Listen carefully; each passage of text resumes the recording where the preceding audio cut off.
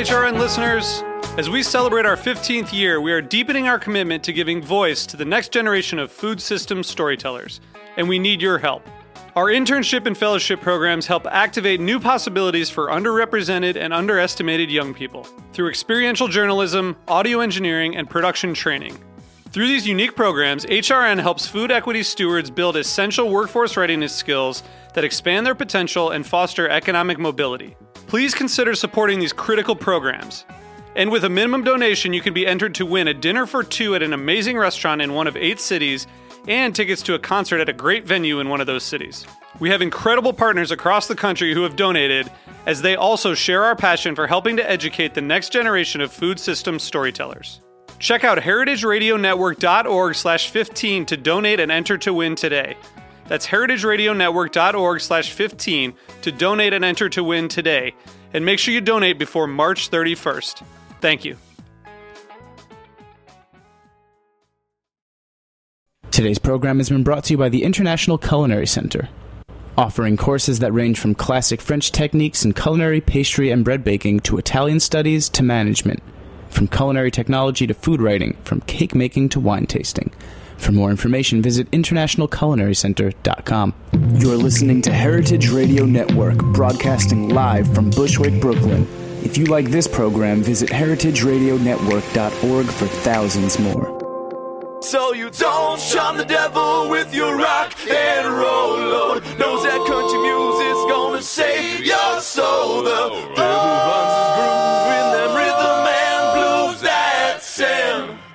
It's gonna get you, son, in the end. Welcome back to the Speakeasy. I'm your host, Damon Bolte. In the studio today, we have an awesome friend of mine. We always talk about this on the show, about how basically we just get to have really great conversations about the things we love, and we were just doing that actually at the bar right before we came on the show. So I think we're warmed up. But today we have my good friend Stephanie Ridgeway of Highland Park. One of the coolest scotches around. One of the most badass Scotch whiskeys around. Let's make sure we're clear about that. Is that like in your your press kit? No, it's just in my DNA. I can't help myself. I think the more I spread the word about badass, eventually it's probably going to wind up in the press kit. So everybody, it's badass. Well, you're pretty badass yourself. I mean, like you guys have. First of all, I just want to say, I've worked with this whiskey in the past. I got an award for one of my cocktails. You did. You've been around and part of the Highland Park family for quite some time. Yeah, and I love the juice. It's great stuff, and it's a very cool story. And one of the strangest parts of the world, right? It's in a place where you probably would never imagine that there'd be a whiskey distillery. I'm sure that you've been to distilleries here in the U.S. You may very well have traveled overseas to the U.K., maybe Scotland, Ireland, to visit some distilleries. And, there's all in some beautiful locales. But, we at Highland Park didn't opt for a beautiful locale. We opted for a place that really kind of tested your resolve for distilling whiskey, or actually even visiting it. We're in the Orkney Islands off the northwest coast of the Scottish mainland. And to put that into perspective for people if they don't understand that, we share a latitude with Anchorage, Oslo, and Stockholm. So if you can understand where that puts us on the map, it is way the hell up there. I like to tell people that there's 2 ways that you can get there to visit. You can either jump a ferry, which could take you anywhere from 1 to 7 hours, or you can jump on a little 30-seat dual-prop plane, and I just say that either way you should make sure your affairs are in order, because it's not an easy trip, but once you get there, you're up there on just this absolutely beautiful rock. We have Northern Lights. Of course, I visited last month, and the Northern Lights managed to make a spectacular appearance the night before I got there and the night after I left. Man. Yeah, I'm taking an issue. I don't know who to call, but damn, curse those lights. But we're up there, and it's just scenic, and it's beautiful, and when there's a full moon, you can feel like you can touch it. And, we've been distilling whiskey up there ever since we've been distilling whiskey. That's insane. Okay, Yeah. so this is am I right to say this the northernmost distillery? We're in the northernmost part of Scotland. Yeah. So Okay. we are. Northernmost whiskey distillery. Yeah. There's another whiskey distillery up there, which you might be familiar with. A lovely distillery, Scapa, is about a half mile south of us. Oh yeah. Well, you've got some nice scenery. Okay, so wait a minute. You've got Northern Lights there? Yeah, we've got Northern Lights there. And I get so like excited when I start talking about it. Not only do we have Northern Lights, we have a Neolithic heritage. We've got things on that island that predate Stonehenge. Wow. The Ring of Brodgar. We've got the Tomb of Maisal, which it's all of this spectacular stuff that nobody can really quite explain because, unfortunately, round about 1100 BC, hordes and hordes of Vikings stormed the island and laid waste to some of the stuff, and which is the other half of our heritage. We're Vikings by nature. That's crazy. Okay. We've got Neolithic, we've got Vikings, we've got Northern Lights, and we've got badass whiskey. Yeah, when you think of like whiskey in general, we were talking about this a little bit before the show. The word whiskey kind of incites just badassness. It definitely incites badassness. But then you throw in the whole like Viking element to this, and it's just like, oh my god. Wait, I'm gonna one up you on sheer badassedness. Okay, do it. we've got whiskey and we've got Vikings, but we've also got our founder, a guy by the name of Magnus Jonsson. And I love this story. Magnus is a great Magnus name. He's a special breed of cat. Magnus held two jobs. By day, he was a minister. Or a lay minister, as which means, it was on Sundays, he was helping little old ladies to their pews, he was helping the collection plate, and he was, up there on the altar preaching against the evils of whiskey. And by night, he was a bootleg and whiskey distiller. That's awesome. So, you just add all these things together and you come up to something that, I don't have enough time in the world to tell you how special it is. I don't think I need to tell you how special it is, but, bootleggers, priests, Vikings, Northern Lights, all add up to a pretty fun bottle of juice. Yeah. To me, Highland Park kind of represents something that's not necessarily... It's kind of like an outlier of the Scotch world. It's kind of like an outlaw, Well, yeah, an outlaw. We're doing everything by the book. It's still, I don't mean that. Mm-hmm. Just that it really stands out as far as like its story and its production and just where proximity, everything about it is like, of course it falls within the guidelines of making Scotch, but it's kind of like, I guess it just goes back to that badassness. It's kind of like on the fringes of society, man.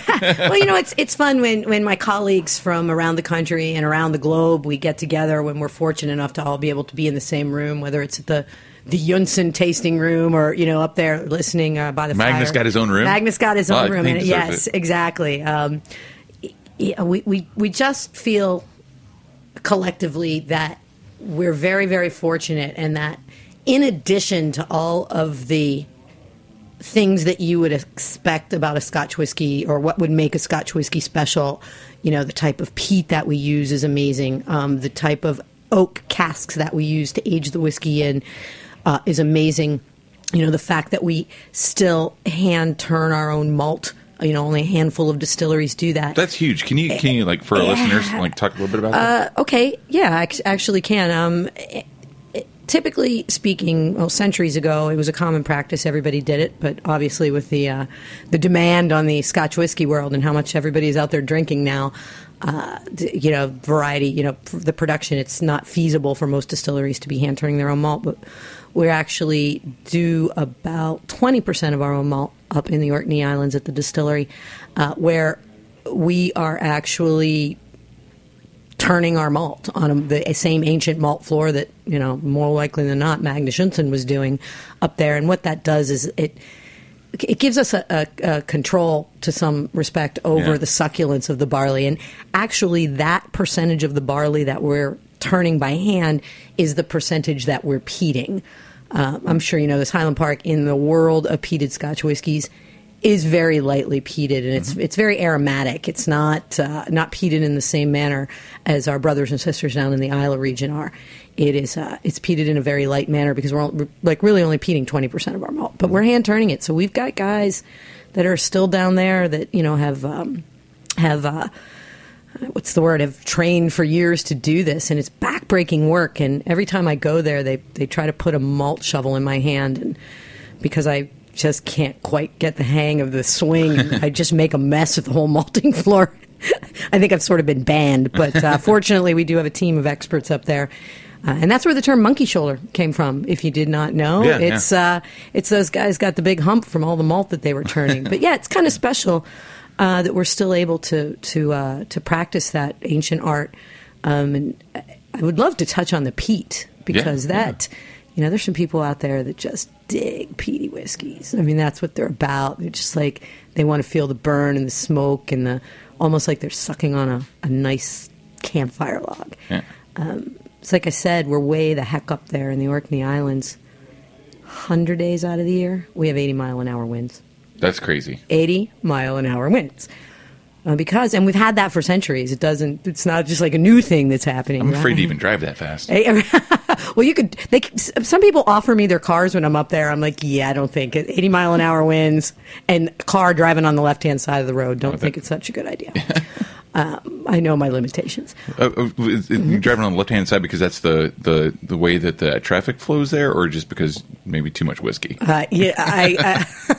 I'm going to say traffic flow. I don't want to get anybody in trouble. But to that end, we've got no trees, and if we've got no trees because it's so windy, they just can't survive to that age to get big enough to actually have a root structure and influence our peat bog. Our peat's not influenced with wood. So when you burn it, it's not going to smell like wood. And when you burn it and you smoke the malt over it, the malt's not going to carry off like a wood-burned sort of campfire quality to it. But what we do have up there is a ton of Scottish heather. Yeah. And heather is that real low, to the ground, tough floral shrub. So that's the root structure that's through our peat bog. That it's actually a stunning sight to be out in the bog and see just fields of purple heather for miles. But when you burn our peat, it smells. It's so aromatic. It smells almost. So you smelled it when we were together at the woodworking event. We actually. So when you burn our peat, it smells more like incense. Yeah. So that's what we're roasting our malt over. This really beautiful heather infused aromatic peat. It kind of separates us from the pack. Because we have so much wind, we don't have trees. Another thing that makes us kind of crazy up there. I think, to me, in the Michael Jackson's book, the whiskey book, which is just kind of like the Bible. The Bible, I know, yeah. That's one of my favorite. That's basically it's my favorite section in the book. The section on heather. Yeah, and I think pretty hardcore whiskey drinkers and people in the industry consider it a lot, but it's not something that's commonly talked about Scottish whiskey, and heather is a huge part. I think, and especially when you're peating, you're digging old dirt out of the ground. You're digging when we go into the bog. When I've got guests or whomever that I'm there with, I like to point out that when I'm standing there, the peat that is at my ankle is 3,000 years old. Yeah. It's a couple of thousand years away from being coal. So the heather root structure that is down there, we're burning, 3,000-year-old root structure of heather, and that's the primary influence. There's something really cool about that. Yeah. Peat to coal to diamonds, yes, to whiskey. To whiskey. They all fit in the same sentence. But so I can't wait to go visit the distillery. Let's talk about this for a second. I think I've been bartending now for about 10 years now. Just about 10 years. But there was a moment I was working at the whiskey shop and then bartending, and there was a moment where I was working this kind of dive bar, and I was kind of like the cocktail guy of this dive bar staff, and I had my cocktail night. I was going to say, how many cocktail nights did you get at the dive bar? Yeah, I would have come. One. It was every Wednesday. And there were two like really hot ladies came in, and they both ordered whiskey, but like one of them ordered like Knob Creek. It was some like overproof bourbon, and the other one ordered like Lafroy or like they're heavy whiskeys. They were nobody was tap dancing on. It that was order. so hot. It was so hot. I was so like turned on by that, and it was like it's got me like. But it was like that moment where you started seeing like whiskey coming back into vogue, and like rather than like tequila was like kind of big at the time. We're talking about like 6 years ago or so, and vodka was like kind of going away. You know, like people were starting to really want to like taste. Clearly, they were wanting to taste the spirits because they were like heavier whiskeys. But then we started to see all these whiskeys coming. I guess what I'm getting at here is that I love the way that we've kind of like as Americans we've kind of retrained ourselves to drink whiskey. And it's not just like on its own, but like in cocktails and there's like a new guard of whiskey drinkers, and now it's gotten to the point where it's expanded even to I'm not a Irish whiskey hater. It's a little too light for me most times, but I've been finding like whiskey, like Irish whiskeys that I really like, and now it's like the whole like whiskey market and as a whole is starting to get really fleshed out, and I love to see what people order at the bar. It's like a new life to it. I think collectively in the whole whiskey world, and I'm just going to encompass all the countries. I mean, obviously it's not just America and it's not just Scotland. It's Ireland. It's Japan. It's Canada. It's India. I mean, it's, people are coming to, everybody's bringing their glove to the game now in the world of whiskey.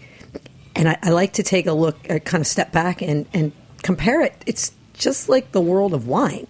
There's something for everybody, and the more educated our consumers get, the more they realize that, if I had a nickel for every time somebody said to me, I don't like Scotch because I don't like the smoky flavor. And I say, well, okay, then there's a bazillion different kind of Scotch whiskeys you can try that don't. And, I turn them on to Highland Park, or I could easily turn them on to a Macallan, or even in a blend of famous grouse or a Cutty Sark, and to see this aha moment when they realize that they're just not trapped into whatever they might have been pilfering from their dad's liquor cabinet 30 years ago. Yeah. It's a whole different breed of cat. And it's not to say that everybody's bucking convention in the making side of it, but what people are willing to experiment on the drinking side of it is such an exciting renaissance. Yeah. I mean, here we are. My motto is this. I was not put on this earth to tell you how to drink your whiskey. I'm just happy that you're drinking it. There's nobody that makes it that's going to tell you how to drink it. In fact, my personal mantra is once you buy a bottle of it, you can go home and wash your hair in it. That's all good. That's what makes my hair spiky here. That's so, when I'm having a bad day, a little Highland Park 12. Nice. You can see how that works, right? But to that end, there's no wrong way to drink your whiskey. You want it with neat, be all the neat you can be. You want it with ice. You want it with water. You want to put it in a cocktail. Oh my goodness, the renaissance of Scotch, single malt Scotch whiskey. What you guys are doing out there in the field amazes me. I agree with you until the point where you're mixing it with Diet Coke. Well, you know what? Again, I'm not going to tell you how to do it. You bought it. You did. If you do go want to take a bottle of my Highland Park 25 and mix it with a Dr. Pepper, I won't stop you. I'll probably make fun of you on Facebook, but it's your gig. You do what you want, whatever your palate. It's where your palate leads you. I think there's so much excitement around Scotch whiskey. Like I feel like I huge advocate for Scotch whiskey and cocktails. Sam Ross. I mean, God. The penicillin. He's got so many Scotch drinks, and he's really focused on it. The Bobby Burns, and they just really tighten up at Milkening now. Attaboy. Well, and you've got guys like Gaz Reagan out there who are just super excited about it. Yeah. I mean, these guys know what they're talking about. I mean, you know what you're talking about. I've drank some of your Scotch cocktails. Oh man, I have. We're probably gonna have to have one. I think we are. But like I said, I always have a bottle of Highland Park. I love the 15. Oh. It's my favorite. The Ambassador bourbon choice. barrel. Yeah. So I've always got that at home. I mean, I've got right now in my house, we've got 12, 15, and 18. I mean, I have more booze at my house than most bars have. Like, even in Take their note, basement. ladies and gentlemen, if you're ever looking for somewhere fun in Brooklyn. We're not going to tell them. We won't tell them the secret. But, in like my band, we always have a bottle of Cutty Sark in the green room. That's so much fun. That is badass. Cutty Sark in the green room. Yeah. And then, these are brands that you mentioned. Famous Grouse. Brian Miller, he does the Tiki Mondays. My first awesome Tiki Monday, I was, the sponsored brand was Famous Grouse. So I did an entire menu of Scotch Tiki drinks. And just to like How drive. in the name of all that's holy did I miss that? That's awesome. Oh, man, it was crazy. Yeah. I think we have to have a redo on that. People laughed, people cried, people danced. Memories were made. Yeah, but just to drive that point home of like using Scotch in cocktails, people don't typically think of Scotch in cocktails. But if you can do a tiki night and make a whole menu of Famous Grouse cocktails, bring it on. Bring it on. And so, not only do some people not like really get Scotch in cocktails, there are just as many people out there that are adamantly opposed to that.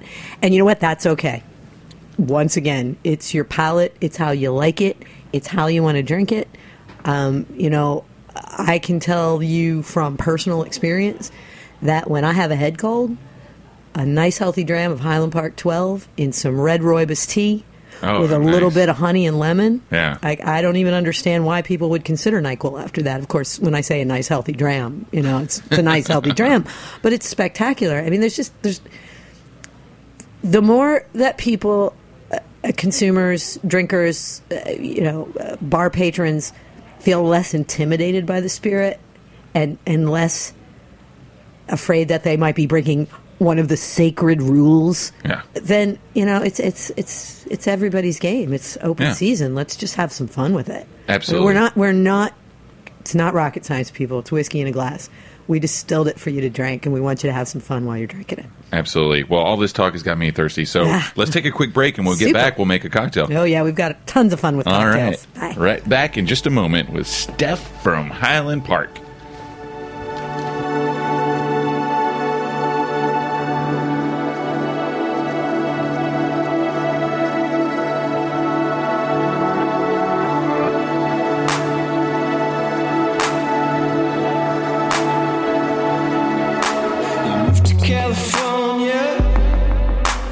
Changed your name.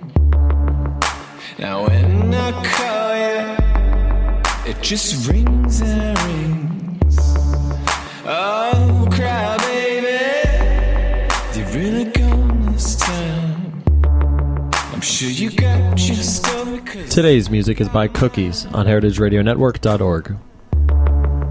Cause Miranda,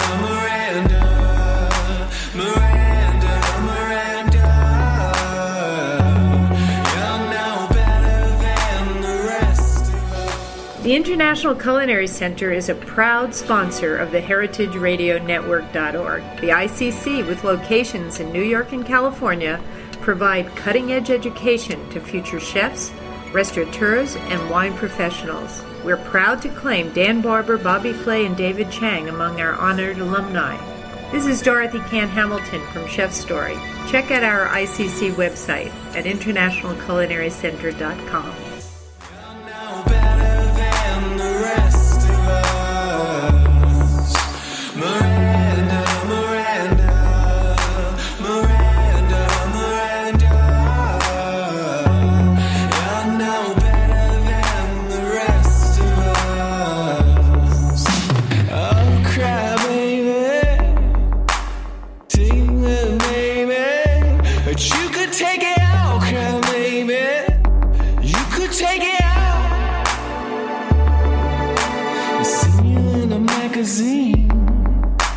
I staring through me. You know who to call, cry baby. You know who to call. Girl, I want you, I want everything. The color of a magazine. California dreams. California dreams. You were born to play that game. Say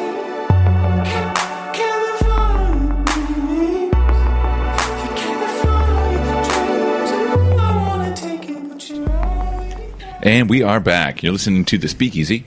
In the studio today, I've got my friend Steph Ridgeway from Highland Park. And we were just talking a little bit before the break about cocktails using Scotch whiskey. You know, when we think about Scotch whiskey cocktails, there are a couple. There's one that I still think someone is going to figure out. The Blood and Sand. Mm-hmm. It can be good. I've had a good one, but it's not something I go to. But like we typically think of like the classics, like a Rob Roy. Even they're just mostly spirits. There's not. They're mostly spirits. Yeah, it's not. There's not a lot of level. But I think there's, you know, the Rob Roy is a good example. You know, it's a Scotch Manhattan. But what's good about that cocktail, I think, is that it lets the spirit through. You know, like, so you can really showcase the base spirit, the Scotch whiskey in the cocktail. What we're sipping on now is kind of like a variation of that. Yes. It's kind of like a Manhattan Rob Roy variation. This is a Chancellor cocktail we just made during the break. And might I say, a very delicious cocktail.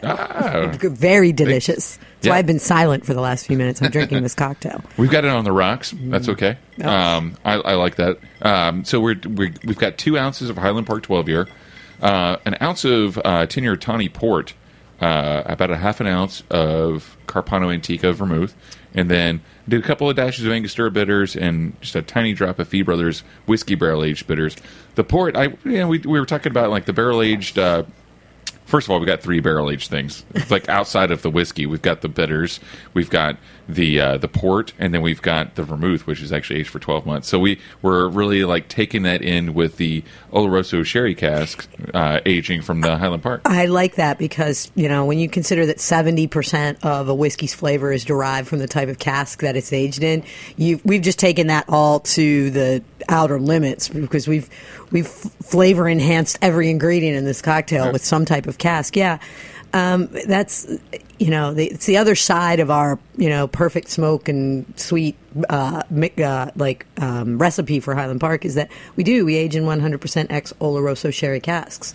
So it's this gentle sweetness. In fact, we don't buy a single bourbon cask. Yeah. We're in it from the minute the tree grows to the minute we take it back from our sherry producing partners down in the south of Spain. I mean, it's a huge investment, but again, 70% of the flavor. We're all about it, like investing where the magic is going to happen. So to take this beautiful, almost like a smoked honey whiskey that's 100% ex Oloroso sherry cask and do with it what you did with those ingredients, I mean, I would defy anybody. I don't care how far on the side of no cocktail you fall. You couldn't look me straight in the eye and tell me this wasn't delicious. One of the things that I often say about whiskey or like even spirits in general is that to say that you don't want to mix it in a cocktail is already going against what the spirit actually is. When you talk about the combination of malts and grains, the weather, the climate, like the aging of the warehouse, the wood that goes into the aging, like you're basically it's ingredients. It's a bunch of stuff. It's a bunch of stuff right. You put together. So why not take it further? Take it further and live on the edge. Again, no wrong way to drink it. And I will say this again for anybody who's listening. I would defy you to take a sip of this cocktail that this man created and look me in the eye and tell me it wasn't badass delicious. Like how our running theme today is badass. Badass. Brought to you today by Badass. But okay, also on that note, okay, and this is going to sound kind of weird, but I totally, I'm standing by. When I look at used barrels, like say like a used like Oloroso sherry cask or a used whiskey barrel like that maybe tequilas go in, or like a Highland Park 15, like a used bourbon barrel. We don't use bourbon; it's still used sherry. Just American oak. American oak. That's what I mean. That's what I mean. But like in general, like when I look at like an old like used cask, I kind of get the same feeling that like when I'm looking at like a classic car. Like there's there's like something real sexy about that. Yeah, it's lived a good life. It served a purpose. It's there. Still going. And that's one of the fun for anybody who ever gets a chance to make it up to the visitor center at the distillery. Part of the tour is that we've got an empty ex American oak Oloroso cask and an ex Spanish Oloroso cask. And, we pull out the bong and we encourage people to stick their noses in so that they can smell it. And, man, it's just like, that's just a beautiful sight. You just see this barrel that, held all this whiskey, in our case, for a minimum of 12 years. I mean, it was, that spirit and that wood got to know one another really well. But you're right. So good. It served its time. I think there's something really. I mean, we were talking. Actually, I was talking with a customer last night at the bar about the virtues of the aged barrel. We were talking about like young spirits and like new barrels, and first of all, a spirit needs to age on its own, so that greenness kind of like dissipates. The edge. But also the barrel itself needs to age. That's why we treat the wood before we even like take it to the cooperage and like make barrels out of it. I think there's like so much virtue in the age of like like every element of it. I was very, very, very, very fortunate to be selected to go on our cask trip a year ago, and Nice. where we started up in the north of Spain, in the actual forests where they were cutting the trees. And we followed that tree, well, as much as we could. We followed the steps of the tree from the forest to the sawmill. And, and then from the sawmill down to the cooperage, and from the cooperage to the sherry producers. For us, it is 6 years from the time that tree is cut till we're even putting our spirit in it. It's insane. 6 years. I mean, the tree is cut, and then the logs have to dry, and then the logs are staved, and then the staves have to be cured, and then from that, and then to be standing there, and then the casks, and then once they're filled with the sherry, that's another could be anywhere from 6 months to 2 years. They're holding sherry, and then we're not deconstructing them, we're not flat packing them. They are shipped whole back from the south of Spain and Jerez back up to the Orkney Islands. And we like to say that's the only way we can get some really nice warm weather, Spanish weather. We just ship it in barrels. ex Oloroso casks because, just so you know, I believe that summer occurs in August from the 22nd to the 24th in the Orkney Islands. So I've spent 3 summers in the Orkney Islands. But yeah, to that end, it's such an investment in time and people. Yeah. I mean, I stood in the middle of a forest in the north of Spain with some gentlemen who were cutting down trees. I couldn't speak well enough Spanish, and they couldn't certainly speak well enough English for us to have a real conversation. But all they knew is that when they opened their jackets to show me the logos, the Macallan and the Highland Park logos, they, in their capacity, are as much a part of this family in this process, and we couldn't do it without them. So it's just really amazing to me, how extensive this is, how it just touches so many lives, and how so many people are involved in, this bottle that we crack open at the end of the day. Actually, well, speaking of, we're cracking open a bottle. Let's crack open this other bottle. Yeah, I brought you a treat. Yeah, this is the first one that's cracked open that you've cracked open in the States. This is the first one that I've cracked open in the States. I'm sure you're aware that we're in the middle of our Valhalla series. Mm-hmm. It's a series of whiskeys that we produced. 4 of them. We're on the 3rd one now. And each of these whiskeys has been produced to emulate the personality of the god for which it was named. It really gave Max McFarland, our whiskey maker, this unique opportunity to stretch his muscle. And it's not that we have a house style, but obviously when you drink Highland Park, there's a signature between the gentle smokiness and the real surprising sweetness. But this, we said, yeah, you know what, Max? We really want you to go for it. So the first one was Thor. That was a couple of years ago, and you were involved in the media party with that. That's where we first met, where I was sipping your cocktails. Big ABV, big smoke, beautiful kind of butterscotchy finish. Because Thor is, he's a big kind of a dope, but he was a brute, but he was a really nice guy. The second one last year was Loki. Loki's just a trickster. He was up to no good. He was evil. It's like that scene from the Step Brothers movie where Will Ferrell and John C. Reilly show up to the interview in their tuxedos. They were there to, screw shit up. That's Loki. That's what he was about. And this one, the newest addition to the Valhalla family, live to you, the first person I'm actually pouring this for in the United States. We've got Highland Park Freya. Nice. Freya, who is the goddess of love. She's the protector of the human race. She's associated with beauty and light, the Northern Lights. Freya obviously didn't want to make an appearance for me when I was in Orkney. But, But she's also, and in keeping with the theme of the show, she's also a badass warrior. So this whiskey sits at a 51.2 ABV, Wow. so it's Nice. not for the faint of heart. But to me, it's like drinking butterscotch cream soda with just wood char and heather peat, all just roaming around in your mouth. In fact, the first sip I took of this, I had to be quiet. People couldn't talk. I said, this is a game changer. So you ready to drink some with me? I'm so ready. I almost said too much talking, not enough pouring. It's really cool that you guys have been doing this series. I was part of that tour dinner. Thank you. What's really cool about this?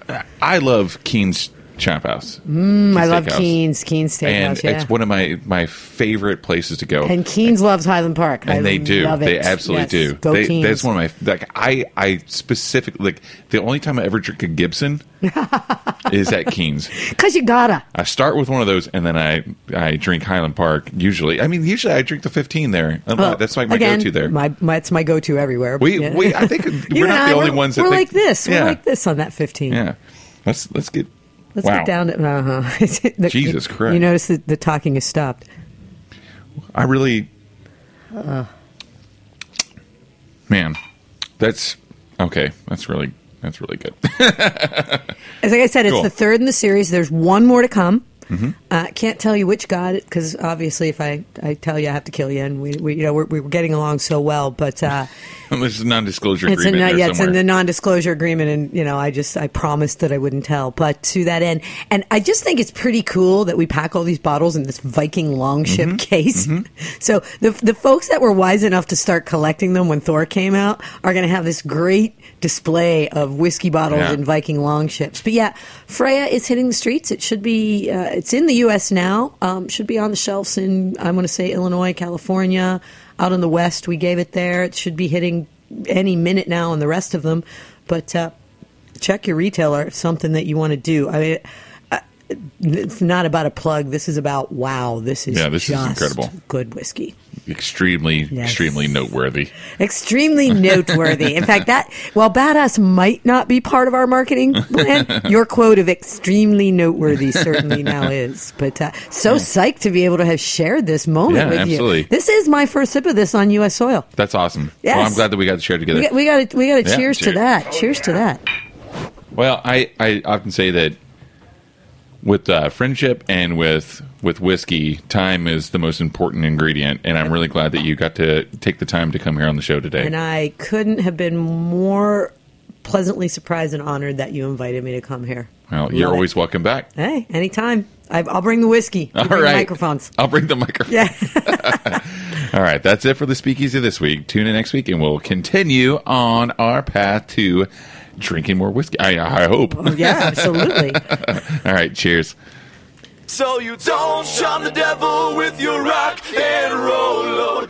Thanks for listening to this program on heritageradionetwork.org. You can find all of our archived programs on our website or as podcasts in the iTunes Store by searching Heritage Radio Network. You can like us on Facebook and follow us on Twitter at @heritage_radio. You can email us questions at any time at info@heritageradionetwork.org. Heritage Radio Network is a non-profit organization. To donate and become a member, visit our website today. Thanks for listening.